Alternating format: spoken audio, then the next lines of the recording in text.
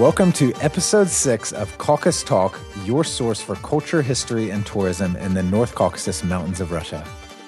This is your host, Andrew. I'm Eli. And welcome. Glad to be here. Yeah, how you doing? We are marching right along, episode 6. This has been fun. Andrew and I, we were just talking that many podcasts die on the cold hearth of episode 7. They call it pod fade. And I'd like to make a guarantee that you will not experience pod fade with Caucasus Talk. You heard it here first. I actually heard that here first, too.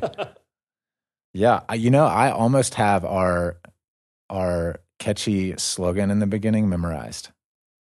Well, don't rush yourself. Okay. It's only been 6 episodes. We're making progress. Hey, listeners, we're glad you're with us today. We have a very interesting guest for you today. I would call it fascinating. Yeah, we've talked already about the land and that the North Caucasus is a great place to come as a tourist, but you're really going to hear from an expert today. You're going to hear a lot more in depth what you can do and what this place offers as far as that is regarded. People throw the word expert around, expert opinions. Whenever you're in a tight court case, you just get your expert. What do you really mean? We're going to hear from how are you an expert? Who could be an expert in tourism in the North Caucasus, Andrew? Okay, well, a little sneak peek. Our guest, as far as we know, is the only Westerner who lives in the North Caucasus and runs a tour company, a tour operator. And if you're out there, number 2, we want to hear from you. We want you on our show. That's right. But he's the only one we know so far. As far as we know. As far as we know. You can correct us if we're wrong, and we will apologize live on air. But so this guy, he has been doing this several years now, bringing tourists to the North Caucasus. He really knows the area well. He knows a lot of what is offered here. And so you're going to hear some really cool things today. And not only what is offered, they are creating new venues and creating inroads into the wonders of the Caucasus through their tour packages. So a lot of good stuff in store. Yes, so that's coming up. But before we get to that, we have a quiz. I have a quiz for you, listeners, and mainly for Eli. Now, in a recent episode, you pulled out the we had a news minute, and then we had a tourism tip, and now we've got a quizzical quandary. Quaquaquis quiz. Caucasus quiz. Caucasus quiz. Let's pretend he didn't say that. No, it's a good try. Okay. I can be more delighted. Okay, so we need a buzzer. Like maybe I'll do the noise. I will be the buzzer. Do you have taboo? We could get that thing. Sends shivers up my spine. So, listeners, we've talked about Mount Elbrus is the highest mountain peak in Europe, and that's here in the North Caucasus. Over 18,500 feet. Yes, we've had some confusion about its height in meters and feet. 18,000 meters! Yes. But so I thought it would be interesting to see who of you listeners, but really Eli here on air. And I am a listener. Yes. How many of you know the 7 highest summits in the world? Yes. Are you going to ask me? Of course, we're gonna. No. Yeah, you're the baseline here. It's not the 7 highest summits; it's the 7 summits, which is one in each continent, right? That's right. All right. So the highest on each continent. These are called the 7 summits, and this is a big deal, especially for climbers. Man, people try to climb all 7. Okay, I'm gonna just bomb this. Hey, I would not have done that well either. Everest. Okay, so why don't you just name what you think you know? Okay, all right. Everest 1. Everest in Asia. Yes. Elbrus in Europe. Yes. Kilimanjaro in Africa. Yes. McKinley in North America. Yes. That's 4. That's a good start. 3 to go. Yeah, those are the 4 kind of gimmies. The only geographical feature I know of in Australia is Dyer's Rock. And it's like 300 feet tall. So I'm pretty sure that's not it. All right. I know no rock formations in Australia. Okay. The only mountain I know of in South America by name is Patagonia, which is not a mountain. It's a region. Okay. And I don't know any of the, I've read enough of the magazines I should. So I'm going to say the Jesus statue in Is that Rio? That's not a mountain. The Jesus I do statue. know the name of a peak in Antarctica. Oh, it's Queen Mab. Wow. Named after the Shakespeare. Not it, but impressive. Thank you. Yes. So I'm got to be close to 3 or 4 out of 7. So you got those first 4. Yes. That's like, I would say even, Elbrus for a lot of people is not a gimme, but because we live here. I've been studying. Yeah, you got Elbrus, Everest, McKinley in North America, and also Kilimanjaro, I would say, is not a gimme for everybody. Well. So that's pretty good. You got 4 out of 7. And I just do want to say the name has officially been changed to Denali. Yes. From McKinley. That's right. But we're not getting into that. But there it is. Okay. So let's work through those. And I also want to say to my friend named Denali from high school who climbed Denali, I just want to say hi, in the absurdly small chance you're listening. All right, go on. Wow. What are the odds? What are the odds? Okay, so let's start. Number 1, and listeners, I'm sure you were going through your head there too. Why don't you write us if you knew all 7, and we will on air give you a shout out. And you know what? All right, just a teaser. We will be sending gifts. There will be rewards. This is something I have not even mentioned to Andrew. He just is looking. But I want to reward you guys with like actual gifts from the Caucasus. Wow, okay. For our quizzes. So we're going to be doing quizzes. Okay. If you ever read the Pioneer Woman website, which I can just tell from the look on Andrew's face, he reads daily. She has recipes and stuff. She does awesome quizzes. I open it right after I read ESPN.com. I go to pioneerwoman.com. It's the reverse order for me, but same idea. All right, let's carry on. Okay, so listeners, email us if you knew all 7 off the top of your head. I'm about to go through them now. Pause this podcast and email me at podcast@caucustalk.com. Is that right? That's it. Podcast@caucustalk.com. CAUCAS. The depth of honor required in this honor system quiz cannot be plumbed. All right. Okay. So for the rest of you like me and Eli that probably didn't know that, here they are. Okay, tallest summit in the world, that's Mount Everest. Do you know what country that's in? Asia. See, this is hard. I don't think I would have known I would this. say it's in Tibet. Close. It's in Nepal. No, Are those close? I'm going to edit that out. That's so embarrassing. Tibet and Nepal are those close? So it's 29,029 feet. Jeez. I'm sorry. We're Americans. We don't have the meter estimations. Divided by 3 and a little bit. Yeah. So we're not even going to guess. It's 29,029 feet, and that is by far the highest peak in the world. It's also called Mount Chomolungma. I'm sure your pronunciation was perfect on that. Definitely butchered that. If someone else can help us pronounce that, you can send that in too. Okay. So that's that, Everest. I don't have these in ranking of height, but I'm going to go through the obvious ones first. All right, next, this is, from what I can tell, I'm looking at a picture. I think this is 3rd highest in the world. McKinley in North America, or Denali, and that's in Alaska, in case you didn't know. What is that, 20,000? Oh, you don't have the heights. 20,327 feet. Bang! Yeah. So my wife and I did our honeymoon in Alaska. I thought you were going to say on McKinley. We had nosebleeds for about 4 days. Great resort. But we didn't get to see the peak. It was clouded over the whole time. Rip off. But that's in Denali National Park. Beautiful place. So that's up in Alaska. So Everest and McKinley / Denali. Then this was probably half our listeners got this. Mount Kilimanjaro in Africa.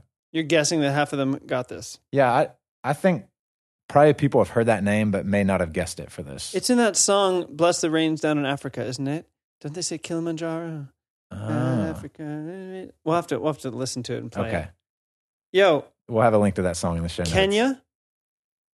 It's actually in Tanzania. Ugh. But this is interesting. Listen. I know Tanzanians.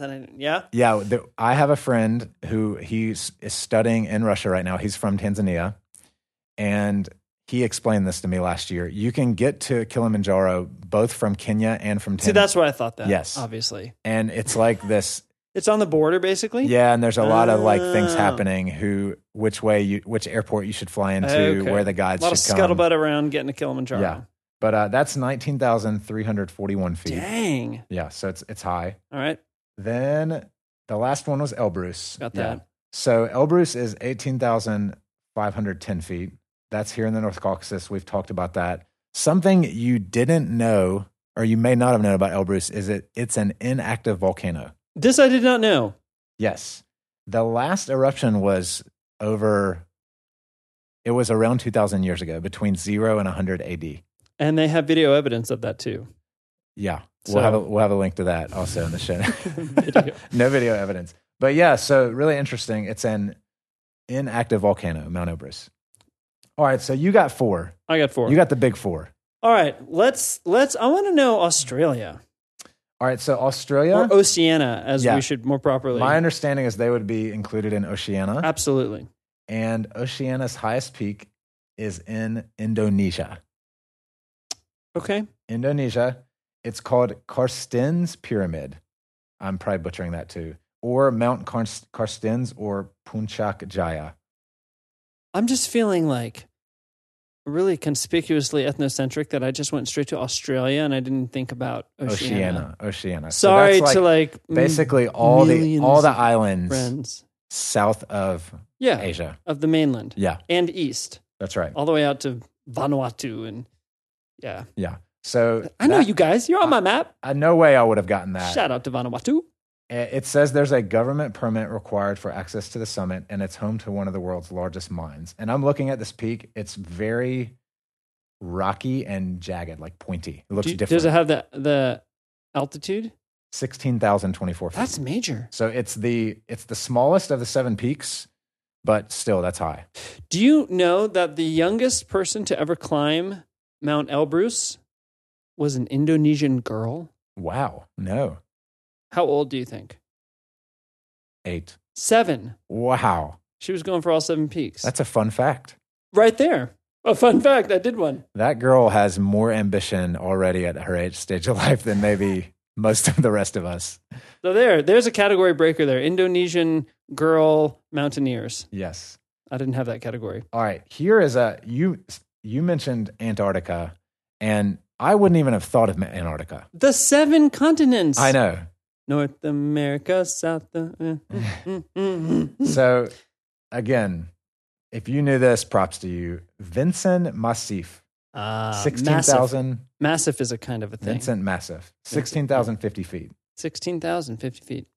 And it's 150 miles from the South Pole. It was first climbed by the American Alpine Club in 1963. And obviously, it's really cold down there. So maybe that had something to do with that's why it was only 63. At least when we can. I saw a pair of down pants in the store yesterday. I was in a camping store looking for a water bottle, and they have all their winter clothes there. I mean, those things look toasty. You like a puffy jacket, but puffy pants. I was just thinking about what I would be doing that would necessitate down pants. And one answer would be like walking down the street in half of this country during half of the year. Or summiting the highest mountain of Antarctica. That would definitely merit puffy pants and many other puffy things. All right, last one. What percentage of people that fly to Antarctica do you think are going to summit that mountain? A lot. Yeah? I would think. Because I think a lot of people do, what's it called? Antarctica by boat. Okay. You can take like boat tours. Yes. I mean, I guess. My last international flight home, I watched a documentary on Antarctica, and it was fascinating. People take planes and boats. Mainly take planes there. It's probably planes. But they bring in ships of cargo.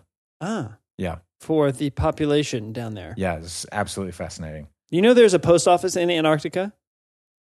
I know people who took a tour down there, and you can send a letter that gets postmarked from Antarctica. Wow.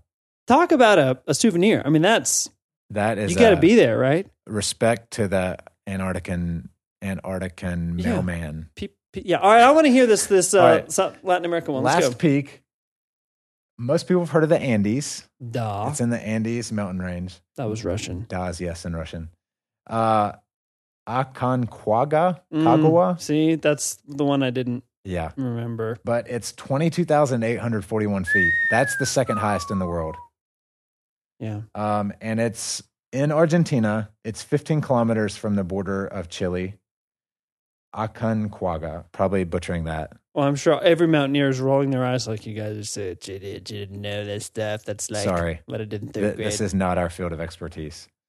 Fortunately, we do have an expert coming. Not sure what our field of expertise is. But anyway, so that's the 7 highest summits in the world. Let's try to name them by memory right now. I'm going to start with Aconcagua. Sorry if we butchered that. Something Massif. South America. Vincent Massif. Antarctica. You name the Indonesian one.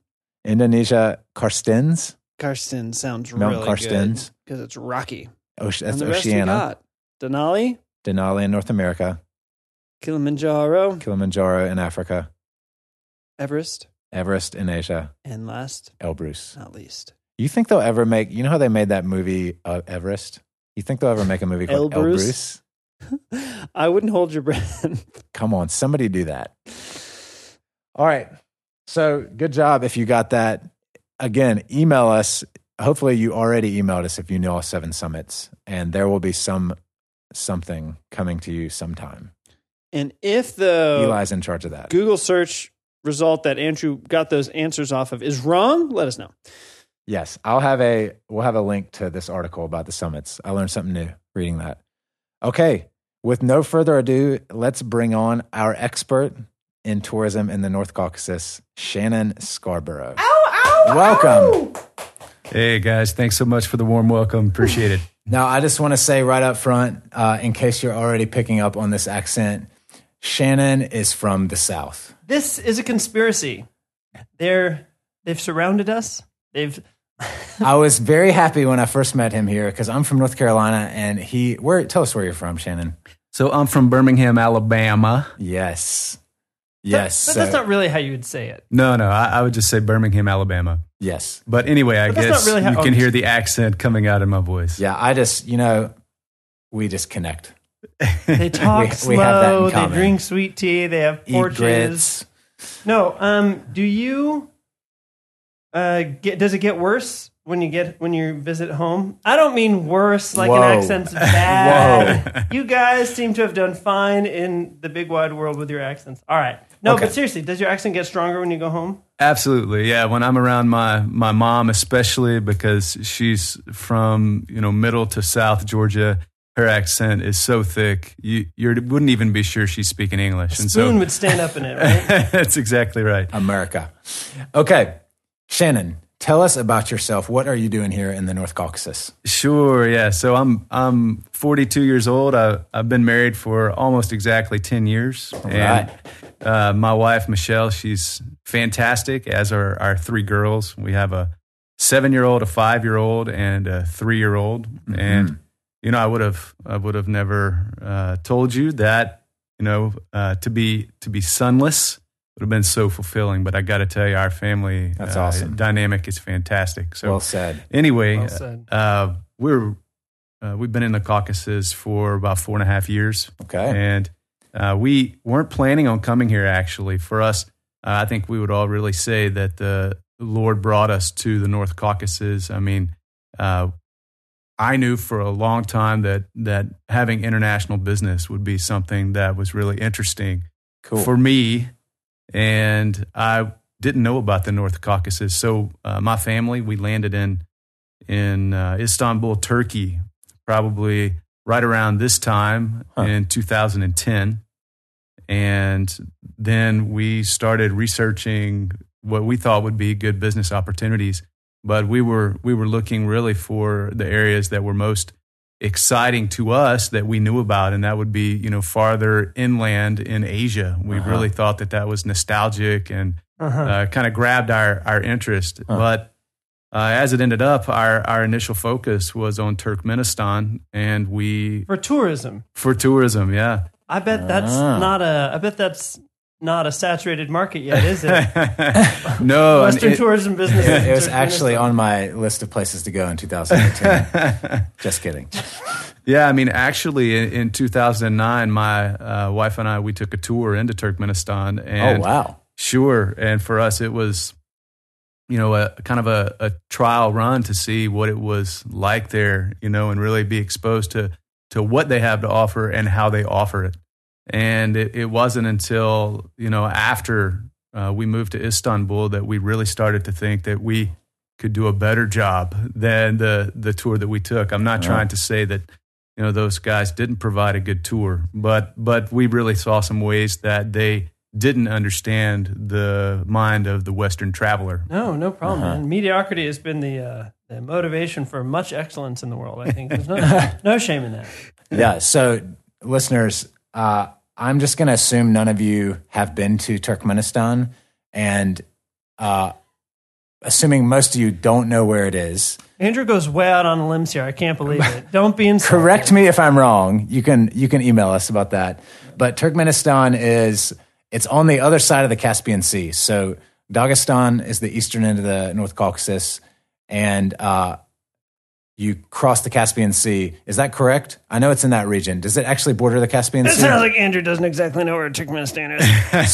Central Asia. If you hear all the stans, Kazakhstan, Uzbekistan, Turkmenistan's right there. That's right. Turkmenistan is connected to the Caspian. Okay. Can you take a ferry from Dagestan, do you think? Do you know? I'm not sure if you can take a ferry from Dagestan. I know the most famous ferry that existed, at least in Soviet times, was from Baku over to, I think, what is now Turkmenbashi. Baku is in Azerbaijan, right south of Dagestan. Wow. So what is the capital of Turkmenistan? Ashgabat is the capital. Ashgabat. Right. Ashgabat. Right. That just sounds like a place you buy carpets. That's a tasty tidbit for our listeners. Capital of Turkmenistan. You know where it's located now, and the capital is Ashgabat. You are armed and equipped for your next cocktail party. Now the capital of Turkmenistan. Go on. Cool. Okay, so you had an eye on tourism. You guys you're seasoned veterans living overseas. So you're Americans, but you've lived overseas for more or less 8 years now. That's right. And you ended up landing in the North Caucasus. So where exactly do you live in the North Caucasus, and what has come of your desire to do tourism? Sure. So let me make the transition for you real quick. It ended up that we weren't able to follow through with the opportunity in Turkmenistan. We had visa issues there that we couldn't resolve. But I told you before that I really feel like God led us to the North Caucasus because I didn't really know where the North Caucasus were. And so I met someone in Istanbul that he said, if tourism is what you think is interesting, then you really should come to the North Caucasus and open a business. Wow. Interesting. Yeah. And I said, where? Yeah, and he said the North Caucasus. And I said, right, yeah, the North Caucasus. Where? And so he said, well, just come see me for a week. And I did. And this was in 2012. And, when I saw what the North Caucasus have to offer as far as tourism, I knew right away that this was the place that we should come. I just want to say, come and see is the kind of invitation that you really want. There's nothing like coming and whatever it is. And those words have played a big role in a lot of people's lives, right? Just come and see. And I just want to say to those of you listening who are thinking about a visit, come and, whatever it is, just come and see. Yeah. So Shannon, when you first came here, you knew this was a place to do tourism. Like what is it about the North Caucasus? What are the kind of things that are unique to this region, especially for tourists? Well, the name of the company that we've started is Elbrus Elevation. And so I have to start right there. The in my mind, pinnacle, if you'll allow me to say that, of the of the North Caucasus is going to be Mount Elbrus. I mean, Mount Elbrus is the tallest peak in Europe. And amazingly, for most Westerners, Mount Elbrus is not on their radar because it's been, if you'll allow it to be behind the Iron Curtain for so long, that's right. People just weren't really aware of its existence. Fades out of view. Right, that's right. But we're starting to try to open up awareness into the Western markets for what a great adventure it is to climb to the top of Mount Elbrus. It's over 18,500 feet, and it's just short of McKinley's height, but different from Mount McKinley. People haven't heard of Elbrus, and so when we tell people about it, they're excited about it, and when we tell them that we can take them from wherever they're sitting in the West over to the top of Mount Elbrus, they're interested immediately. That's awesome. That's a really good point because it was in the Soviet Union just not as many people knew about it. So it's the highest peak in Europe. In the world, do you know what number peak it is as far as height? No, I don't. In fact, I know that there's so many high peaks in and around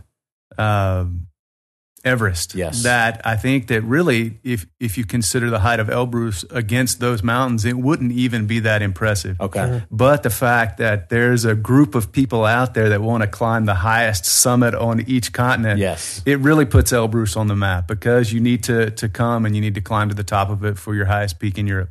Yeah, that's really interesting, because I think when people think Europe, the highest mountains, they think the Alps, right? The Swiss Alps. And the interesting thing about the Alps is they're not actually themselves very high, but because everything around them is so low, they have this stunning, breathtaking effect because of this sudden change in elevation, like the Jungfrau or whatever it is. But they're not actually, they don't rank globally in terms of height. Interesting. Yeah, so Elbrus and hence the Caucasus are the highest mountains in Europe. That's exactly right. That's awesome. But, it doesn't stop there. I mean, the whole region has incredible things to offer as far as tourism. I would say that specifically so far to this point, we've been focused on mountain tourism, and you can branch out into rafting, which we're developing right now, mountain biking. We're trying to develop a good mountain biking tour right now, and we're most of the way there. Huh. Also, you have beautiful scenery, geography, waterfalls, awesome terrain for trekking, camping. If you like the outdoors, there's something for you here in the North Caucasus. Can you compare the Caucasus Mountains in terms of alpinism and hiking to a region in the U.S. that you're familiar with? I mean, what's it most like?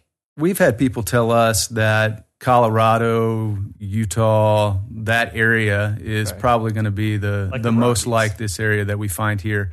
But also, my wife is from Alaska, and so she said more than once that being here reminds her of being back home.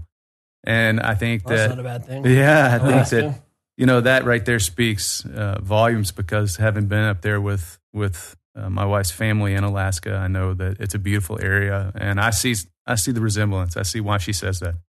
Oh, that's cool. Yeah, my wife and I actually did our honeymoon in Alaska. And I often, when I talk to people here, say the Caucasus reminds me a lot of Alaska. Absolutely gorgeous. Cool. So you're here in the North Caucasus. Where specifically do you live? We did like a basic overview of the North Caucasus geography, the republics, in a recent episode. Tell us what city you live in, what republic, and specifically, we talked about some of the different ethnic groups here. Who are some of the different peoples or ethnic groups you're rubbing shoulders with every day? Sure. So if you consider that the North Caucasus lies between the Black Sea and the Caspian Sea, and you pretty much pick a central spot, there's a city right in the middle called Nalchik, and it's Nalchik. Nalchik is the name of the city, and it's the capital of Kabardino-Balkaria. And that just flowed right off your tongue, man. Sounds great. So smooth. Smooth operator. Nothing like Kabardino-Balkaria with that southern drawl. I love it. Oh, you guys, you love it. You're going to be asking me to just repeat Kabardino-Balkaria over and over again. You might be our first repeat guest we have on the show. In the north, we're just jealous in the north that we don't have any accent that people want. Well, so Kabardino-Balkaria is where we actually have most of our tours right now, and hence the name of the republic. The people groups of Kabardians and Balkars are the ones that we are around the most in Nalchik. Probably maybe 70% of the population-ish is going to be Kabardian, and probably 15 to 20% is going to be Balkar. And then the rest would be Russian and other ethnicities mixed in there. 2 or 3 Americans. That's right. Thrown in the mix. So Shannon said, I want to make a note. He said Kabardians. Sometimes you hear Kabardines. In Russian, it's Kabardin. I've heard English people say Kabardians or Kabardines, but yeah, that's what he's talking about. And that, again, we've talked about this. Kabardines are one of the Circassian peoples or Circassian peoples.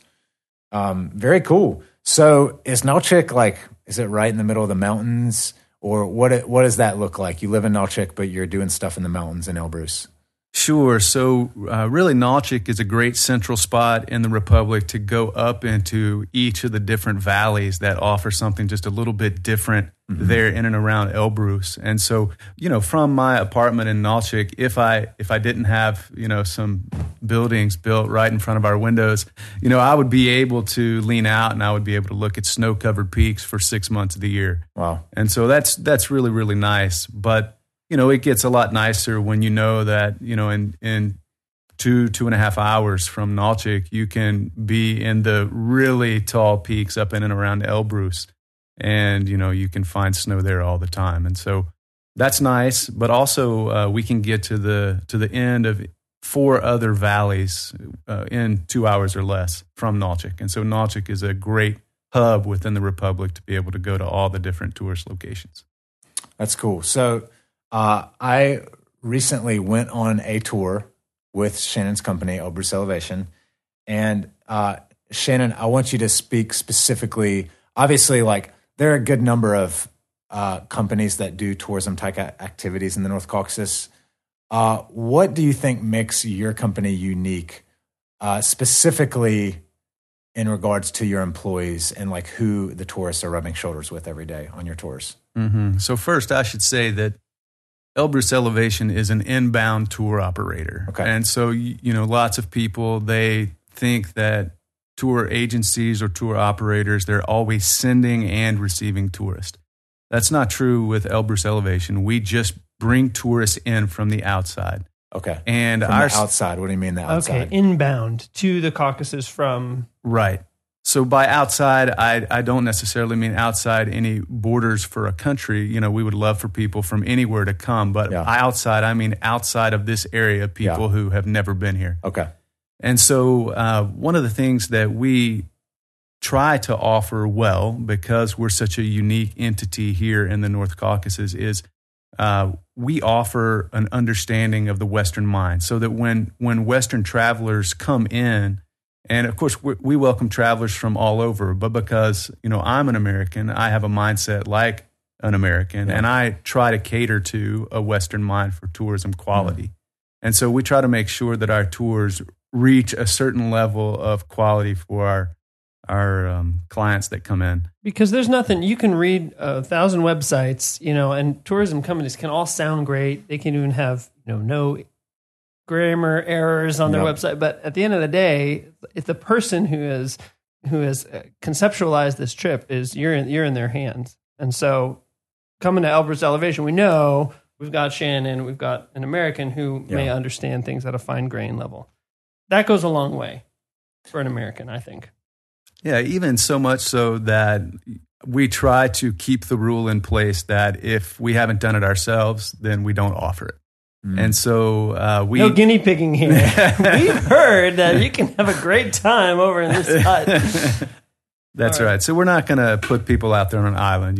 We know that what it is that we're offering, it's something that we've sampled, it's something that we approve of, and we really think people will have a great time with it. And just to take it a step further, we really want to facilitate the interaction between cultures. I mean, we could talk for so long about the differences between Western cultures and the cultures that you'll find here.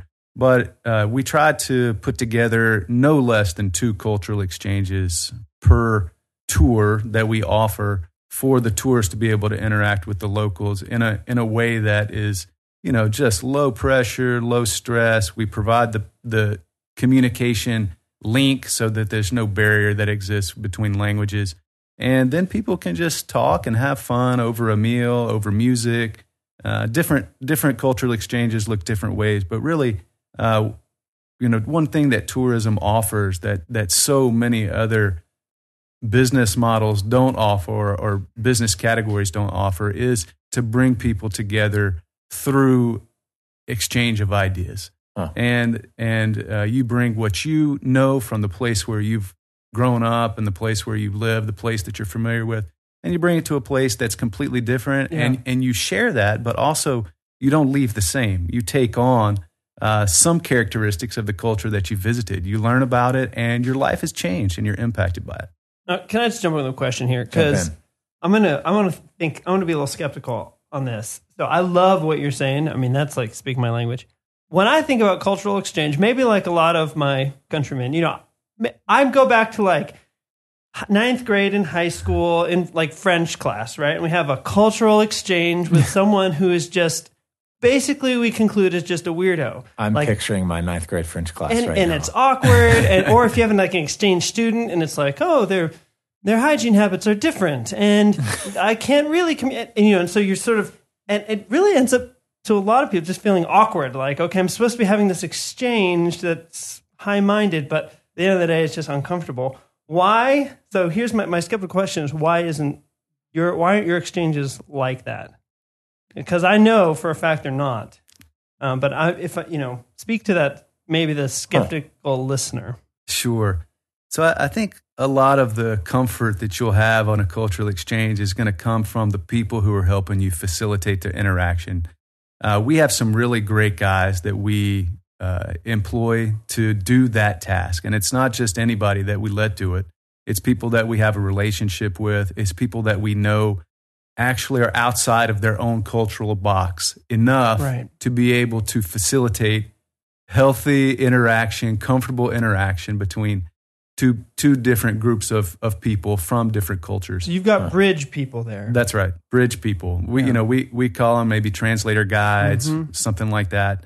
And we talk to those guys. We tell them, hey, these are the things that could arise, and these are the ways that you might approach bringing people together. So you're not just throwing people into the deep end. They're in good hands, not just yours, but in a team that you've assembled. That's really helpful to hear. Yeah, I mean, our tour, I just want to say, me and some friends did a 4-day tour through Elbrus Elevation, and we didn't spend that much time with Shannon. Like, the tour was completely led and facilitated by local people, and it was really cool. Yeah, so I affirm everything he says. And honestly, I think when I'm people... not skeptical, Eli. When people tour, and I'm only speaking for the skeptics out there, Andrew. The people in the North who are skeptical. And I honestly think when people go to places, when people travel, they really want a cultural exchange. They want to step outside their box. It's just, how do you do that? You've got your camera around your neck and your Mickey ears on or whatever. You're walking through Paris, and the last thing you're going to get is an authentic cultural exchange, probably. And you might get some exchange, or whatever. But so I really think this is actually what people's hearts really look for and wish they could have and experience. Yeah, that's really cool. Yeah, I agree with you guys. I mean, I will say that we label ourselves an adventure tourism company. And so, there's really not every segment of the population that is going to sign up to come and do something that they think in their minds might be awkward. It's only the more adventurous percentage of the population that even wants to attempt to do something like this. But we hope that we increase that number every day of people who are willing to, because they've heard a good word of mouth testimony of what it is like to come over and experience a different culture, that more and more people will be open to and eager about coming to do something like this. Well, I'll just say nothing ventured, nothing gained.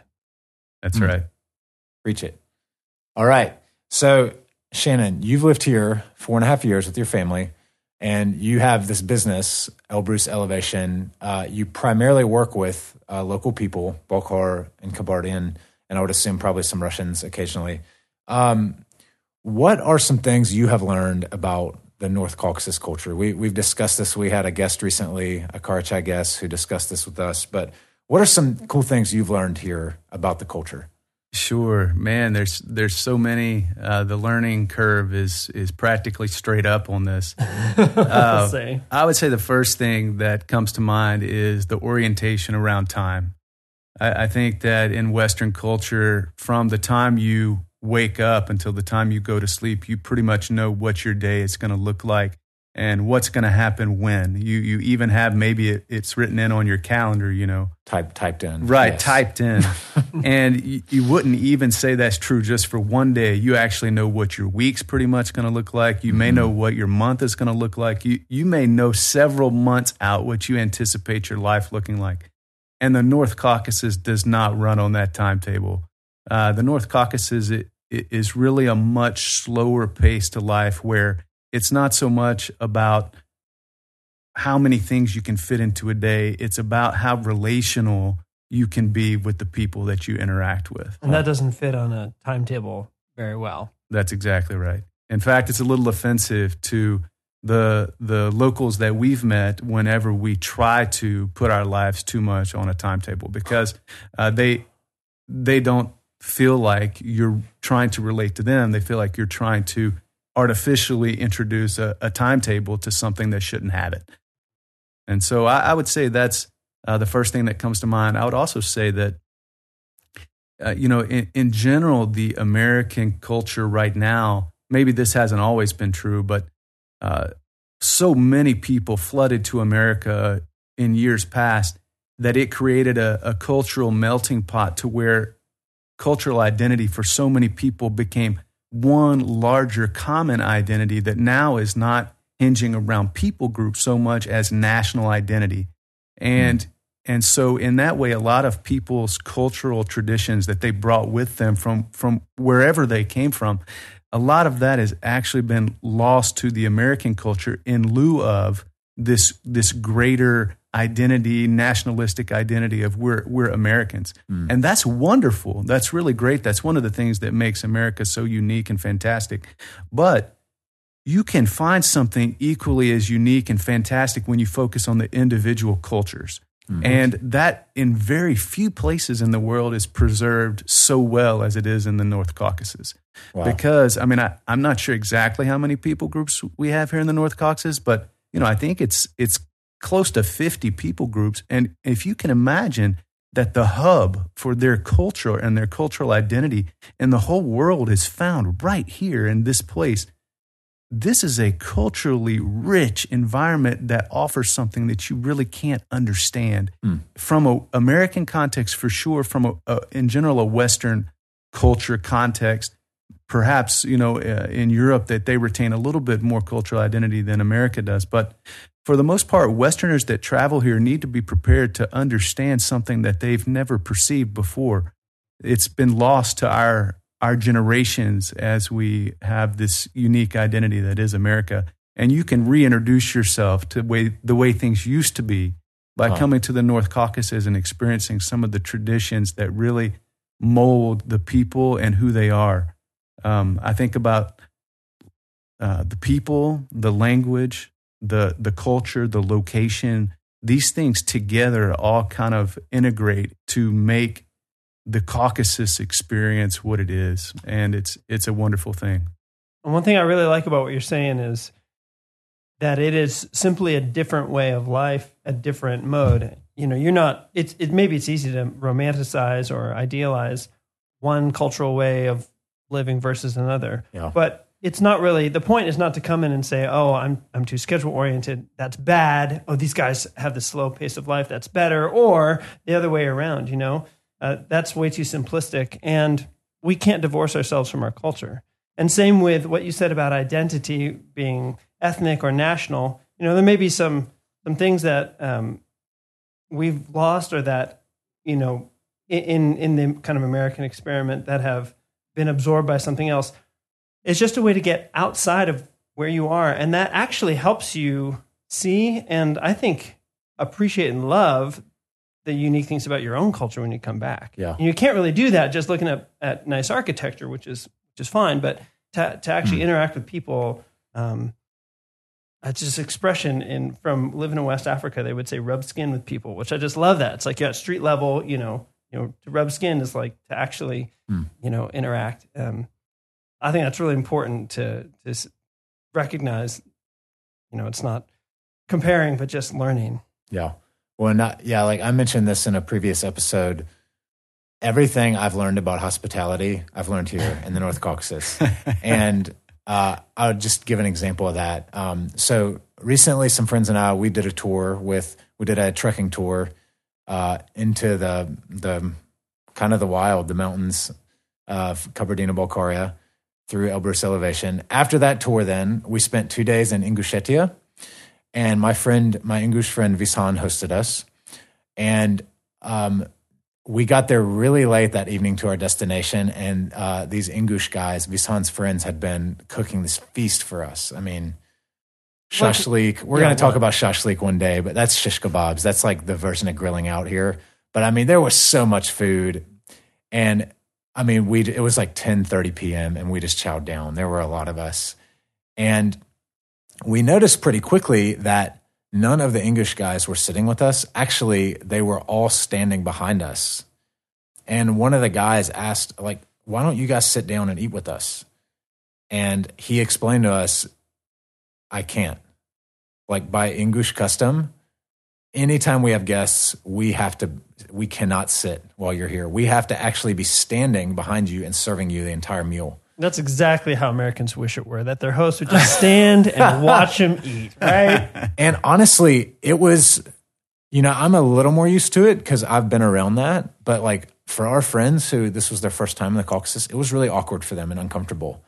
And so we ate till about midnight, and then most of us went to bed. So wait, this is just the tourists? This is the Americans, yeah. And you guys are just sitting there and everyone else They're just serving us and like standing behind us. It's like a wall of guys standing around the table while we're sitting and eating. They're secretly taking bets on like who's going to eat the eyeball or no, I don't know if they're So then we went to bed around midnight, and then what we didn't know was some other Ingush guys came, some of their friends who were older.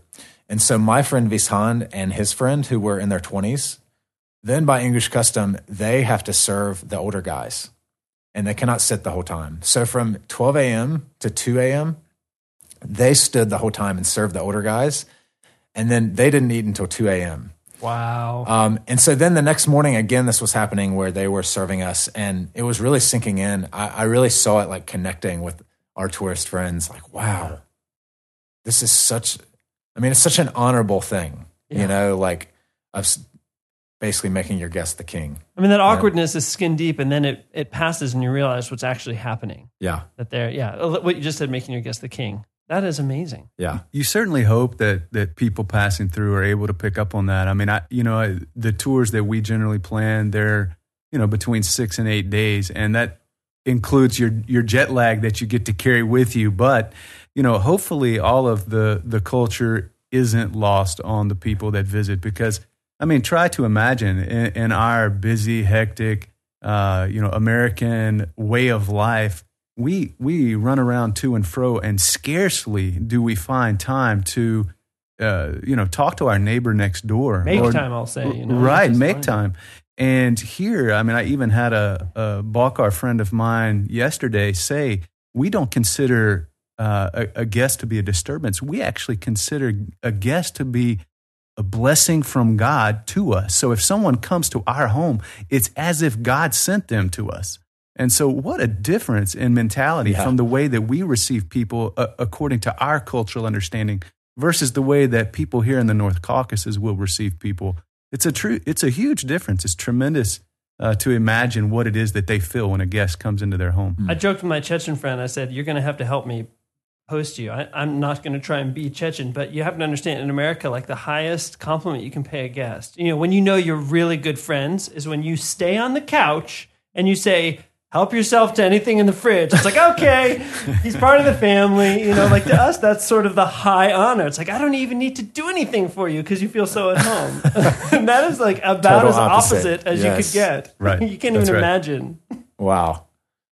Yeah, that's cool. That's Shannon, really cool can story. you tell us any bloopers? I'm sure you've had, you've been doing this several years now. I'm sure you've either yourself experienced or seen bringing tourists here, just some like funny misunderstandings between cultures. Does anything come to mind? Sure. Now, I don't want to roll any of our tourists under the bus on this, so I'm gonna don't take the hit. Throw them straight under that bus. I'm going to take this hit myself, but I'll pull an example because there's so many examples. I'm going to pull an example from the tour that you and your friends took. Is we're preparing for the trek that you guys took. And I was talking to the guide, and of course, I'm doing my best to interact completely in Russian. And so he's explaining what he thinks should be purchased for food around the campfire. And one of the things that he says would be fantastic, and it's what culturally a lot of the locals do when they go out and they know they're going to have a campfire, is they'll have macaroni and tushonka. And to me, to them, that's a specific type of pasta noodle. Think something along the lines of what we would have as macaroni and cheese. Yeah. And then to them also, it means canned beef that you can put in a pot and boil, or you can tushonka. That's tushonka. Right, tushonka. Okay. And so that's what he thinks he said to me. But what I heard that is what he said. You may think you said tushonka, but what did you hear? We have this saying that we like to throw around sometimes in my family. We say, "I know you think you understood what you thought I said, but I'm not sure if what you heard is just what I meant." Wow, and that really, was confusing. That's the case, because what I heard him say was, "Pick up some kind of noodle," which I go and pick up ramen noodles. And get some kind of meat. And I got canned fish. And so what the guy told me to get was completely different from what I picked up. And therefore, just listening. At the end of the trek, I meet with the guide, and the guide, his first interaction with me is not, "Hey man, great trek." He comes up and he starts railing me about why I brought all the wrong food. And I said, "What are you talking about? I brought exactly what you told me to bring." And, of course, you know already, we had a language barrier, and it presented an issue, and we had to make the best of it. And so we all learned, we got smarter, we came closer together in our relationship through something that was, not planned. And you got omega-3 fatty acids out of it. I'm just saying, fish, really good for the brain. I was there for that conversation, and there was Shannon's director, Zaor. He speaks fluent English. And so he was like hashing it out a little more in English with us. And it was basically went like this. Zaor said, "Shannon, he told you to get meat." And Shannon said, "I did get meat." And he said, "You got fish." And Shannon said, "That is meat." And he said, "No, it isn't." It was really funny. That's one of those ones. It's like there's categories of meat. There's chicken, there's pork, and then there's meat, which is beef and lamb. And then there's fish. Yeah. Right, exactly. That's a great one. That's a good one because the goal is not seamless. The goal of life is not just everything being perfectly smooth, but working through stuff well. I'm just taking a look at your website here, elbruselevation.com. That's ELBRUS, elevation, all one word, .com. Adventure tourism and environmental preservation. That's interesting. Maybe at the end you can mention that. I'm looking at these beautiful, dazzling, high-res pictures of mountains and people doing cool stuff. But it's not just Elbrus. I just want to point this out. You have these different packages, and I'm really captivated by the names here, You got snow skiing, poles and powder. There's Extreme Elbrus, which is the actual mountain. You got Waters of Eden, which is a hiking, camping. Sounds delicious. Heaven on Horses. Now, I didn't even know you did horse stuff. I consider myself a wannabe has-been horse person. So I could probably come and injure myself on a horse. Equestrian Eli. With a lot of confidence. But that's a summer and fall horseback riding thing. Is that multiple days? Absolutely. I love it.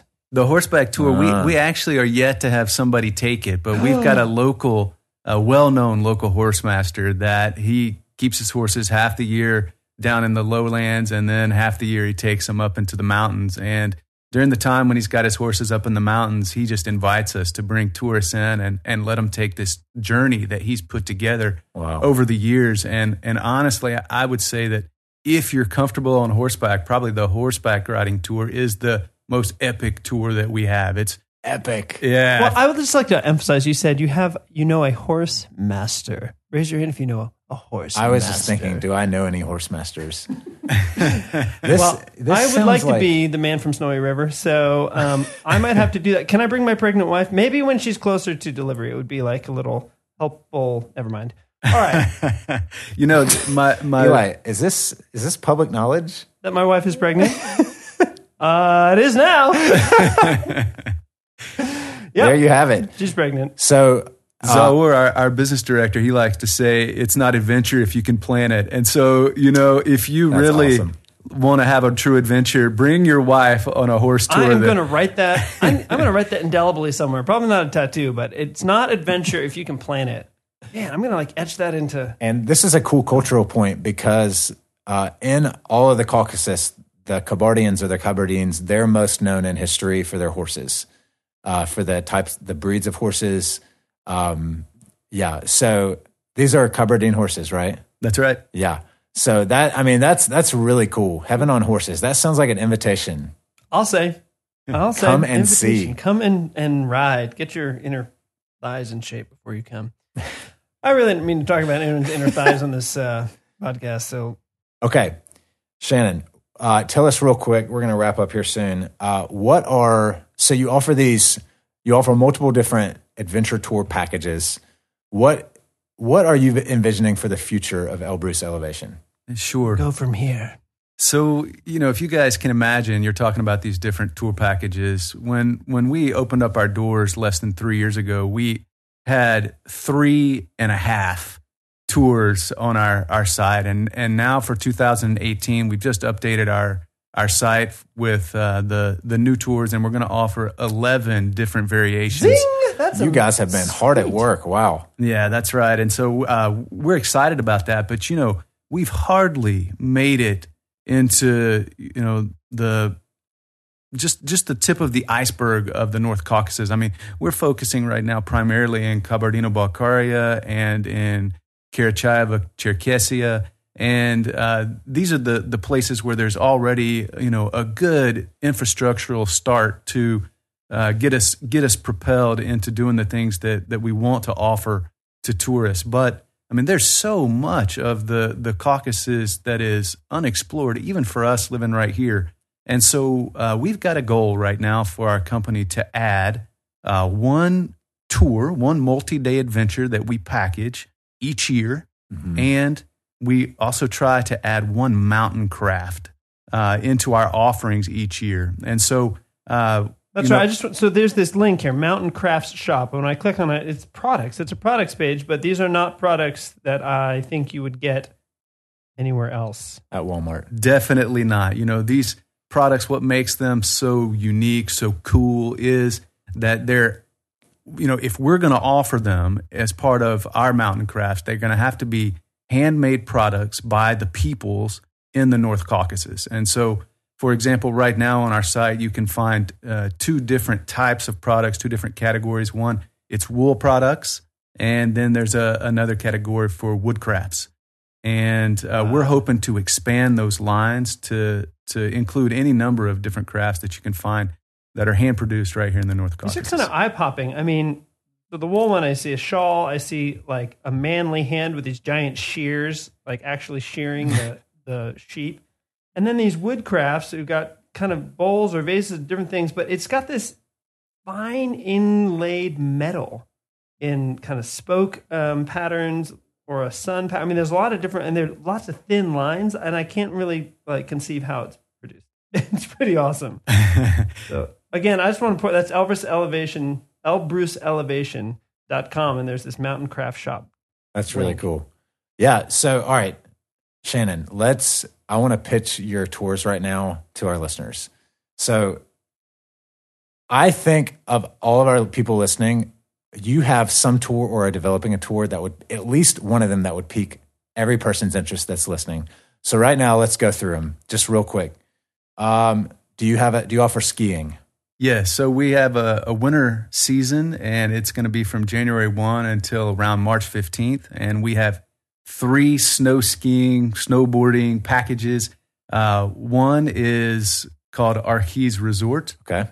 One is called Dumbai Resort, and the other is a combination of the two, where we've already put together what we think would be an ideal mix of both resorts. Wow. For people to experience. I would love to do that. Having been to both, I would love to do both. All right. So if you love the winter and you love winter sports, there's one for you. How about, we mentioned horses. So you got a horse tour, riding on horses. Right. Mentioned rafting. And right now, rafting's still in the development, but rafting would end up being a part of one of our Waters of Eden tours. And so we would work that into the Waters of Eden combo set, which right now is our hiking, trekking. It's our most diverse tour. It's right now divided into 2 parts. The first part is for the, I would say, less physically able. Not everyone in our population segment's able to get out there and trek 100 kilometers in a week. And that could even be for people who are maybe a little older, but still like to get out in nature. That's exactly right. Yeah. Or maybe you can do it. You just want something more relaxed. Yeah, you just like to walk slow. Yeah, that's right. That's exactly right. And then the second half of that tour is, what we would consider to be extreme trekking.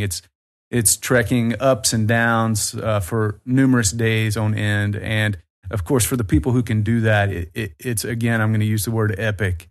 But for, the people that they're not out there doing that on a regular basis, then you're probably going to take a chance on the part one and just enjoy the more scenic route that we can show you without you doing all the physical labor. All right. So that's your basic hiking, trekking, camping package. What about climbing?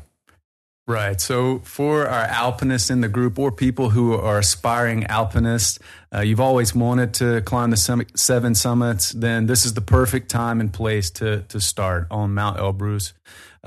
Extreme Elbrus is the name of the tour. And we've got guides that we've already, told them to assess the experience level of the clients involved and take them up the appropriate route. But for us, supreme is to try to get everyone to the top. Huh. And so, it may be that everyone has the opinion right now that if you attempt it, you will make it. But you should know that it does actually require some cardio and conditioning. And, you really have to want to make it to the top. I mean, it's a great, fun adventure, but also, in a sense, it's a spiritual journey with yourself. It's going to be just you and the mountain at different points, and there's nothing the guide can do to help you put one foot in front of the other. But if you think that kind of challenge is what you've been waiting for in your life, then jump in there, because it's really great. It's a great adventure all the way to the top. Super. Very cool. So climbing. And does that include, when you say climbing, is there rock climbing, like actual hands on rock, or just the mountaineering kind of climbing? So that depends on the level of climber that you are. But I would say that to this point, we've had just novices that want to make it to the top. And so we take pretty much the untechnical route. We'll put an ice axe in your hand if you want it, and you can use that to balance yourself. But in reality, you wouldn't even necessarily have to have poles or an ice axe. You could do it without it. It's really just a test of will and endurance. Excellent. Cool. Okay, you mentioned earlier in the podcast you've been developing a biking tour. Is that right? That's right. So we're going to, in 2018, offer for the first time 2 different levels of mountain biking terrain. One is a novice level terrain, and it's going to be probably akin to 20 kilometers per day over terrain that's not that rough. Think maybe potholed roads and gravel roads that wouldn't be easy, but wouldn't also be that hard and that physically demanding. So something in the direction of a bike touring, but on a mountain bike. That's right, and you would do it on a mountain bike just because. If you have bike touring, you expect that the quality of your roads are always going to be sufficient to keep your bike intact. But these roads definitely do not qualify. That we'll be taking groups on. And so that's the novice route. But let me just take a second to tell you about this extreme route. This extreme route is really going to be incredible. I can't wait to find a group of people that feel like they're up for the extremeness of this route. We're talking about avoiding civilization altogether on these paths. We're trying to get people to do in excess of 30 kilometers a day over some of what I consider to be the roughest terrain that God's put out there. Whoa. And so these guys will be day after day for, I think we've got right now 6 days. Dang. Day after day going 35 kilometers, imagine. And they're doing that over terrain that's severe.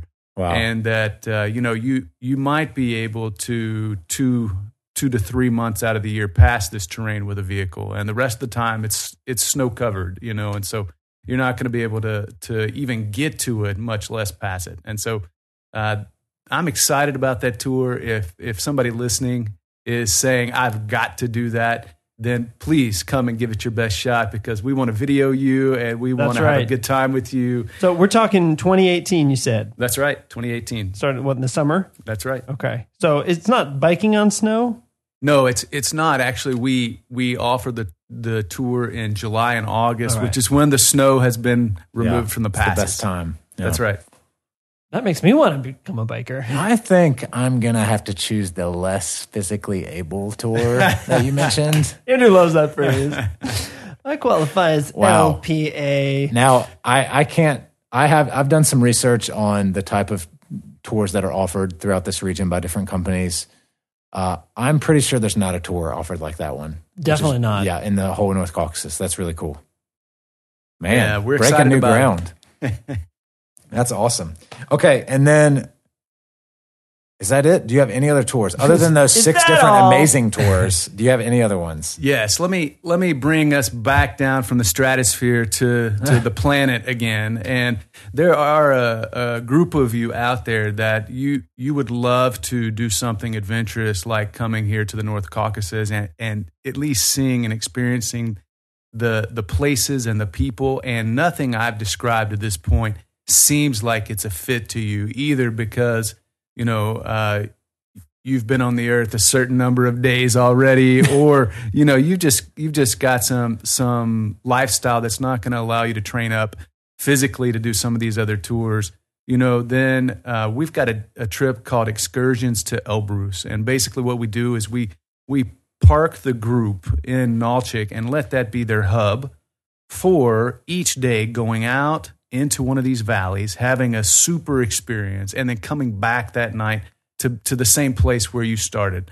And most of our tours don't do that, but we've got one tour, this Excursions to Elbrus tour, that does that specifically to offer a broader range of people this adventure and this exposure. Now, if someone contacts you and they've got a particular need or particular limitation or whatever, are you going to be able to work with them, or is it the kind of thing, sorry, here's the bar and that's that?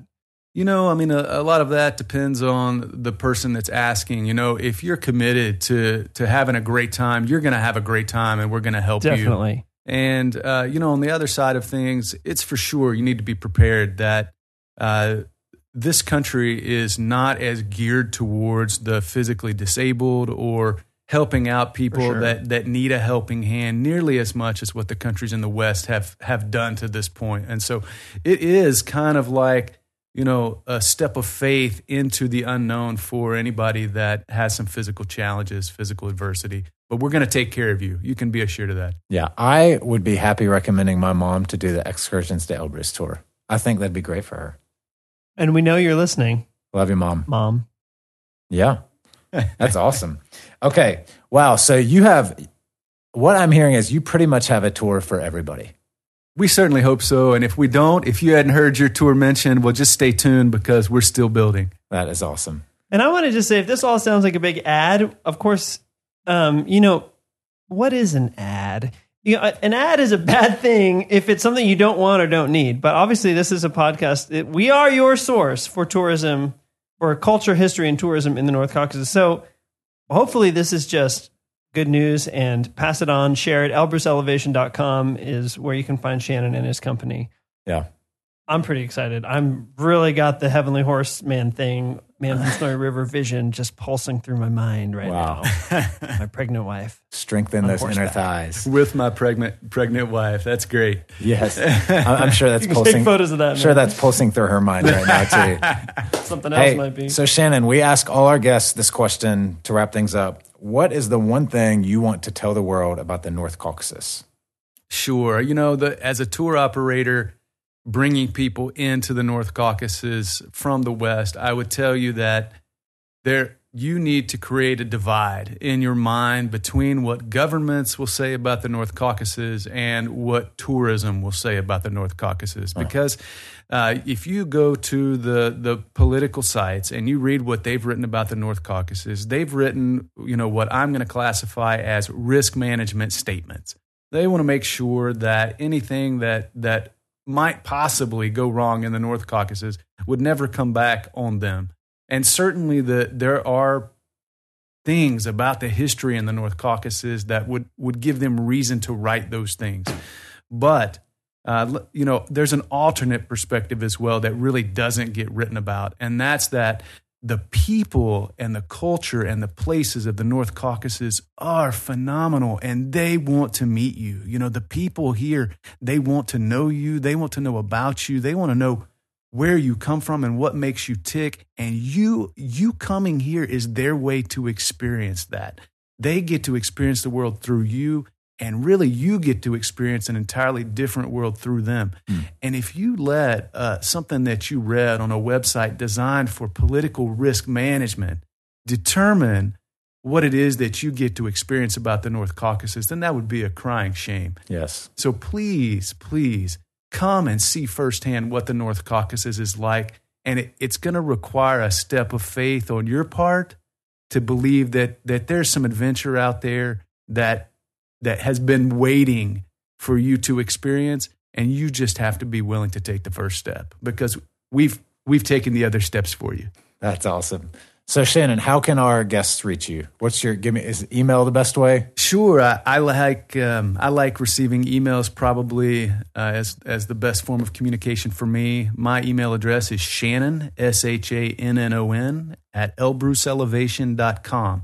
So please write me, and I'll try to write you back within the first 24 hours. If I can't, I'll get to you in the next 48 hours. But for sure, I'd love to hear from you, and let's plan your adventure. Again, that was an awesome interview. Maybe we'll have him back at some point, if not just to hear his beautiful Southern accent. Listeners, you got to understand. No one ever says that about my accent. Living here in the North Caucasus, you don't hear pure Southern accents very often. More's the pity? Question mark? I'm just saying. Okay. All right.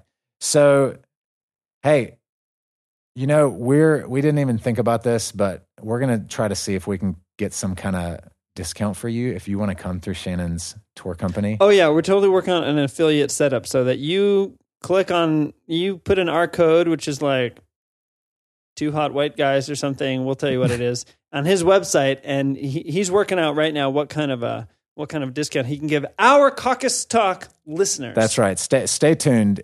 I'm sure some of you are interested in maybe coming and experiencing the North Caucasus, but we'll see what we can do for you. Brilliant. So, all right. Hey, just a couple notes to wrap up. Remember, if you are enjoying this podcast, please leave us reviews on the iTunes store. We want this podcast to keep spreading its wings to the English speakers of the world. It's strangely poetic for you, Andrew. Yeah. Email us any questions, comments. If you don't remember Shannon's email us at podcast@caucustalk.com. We can put you in touch with him. We will have follow-up in the show notes, and those will be attached to the podcast. And I think that's it. That's all I got. That wraps up episode 6 of Caucus Talk, your source for culture, history, and tourism in the North Caucasus Mountains of Russia. Thank you so much for listening. And we will see you when you get here.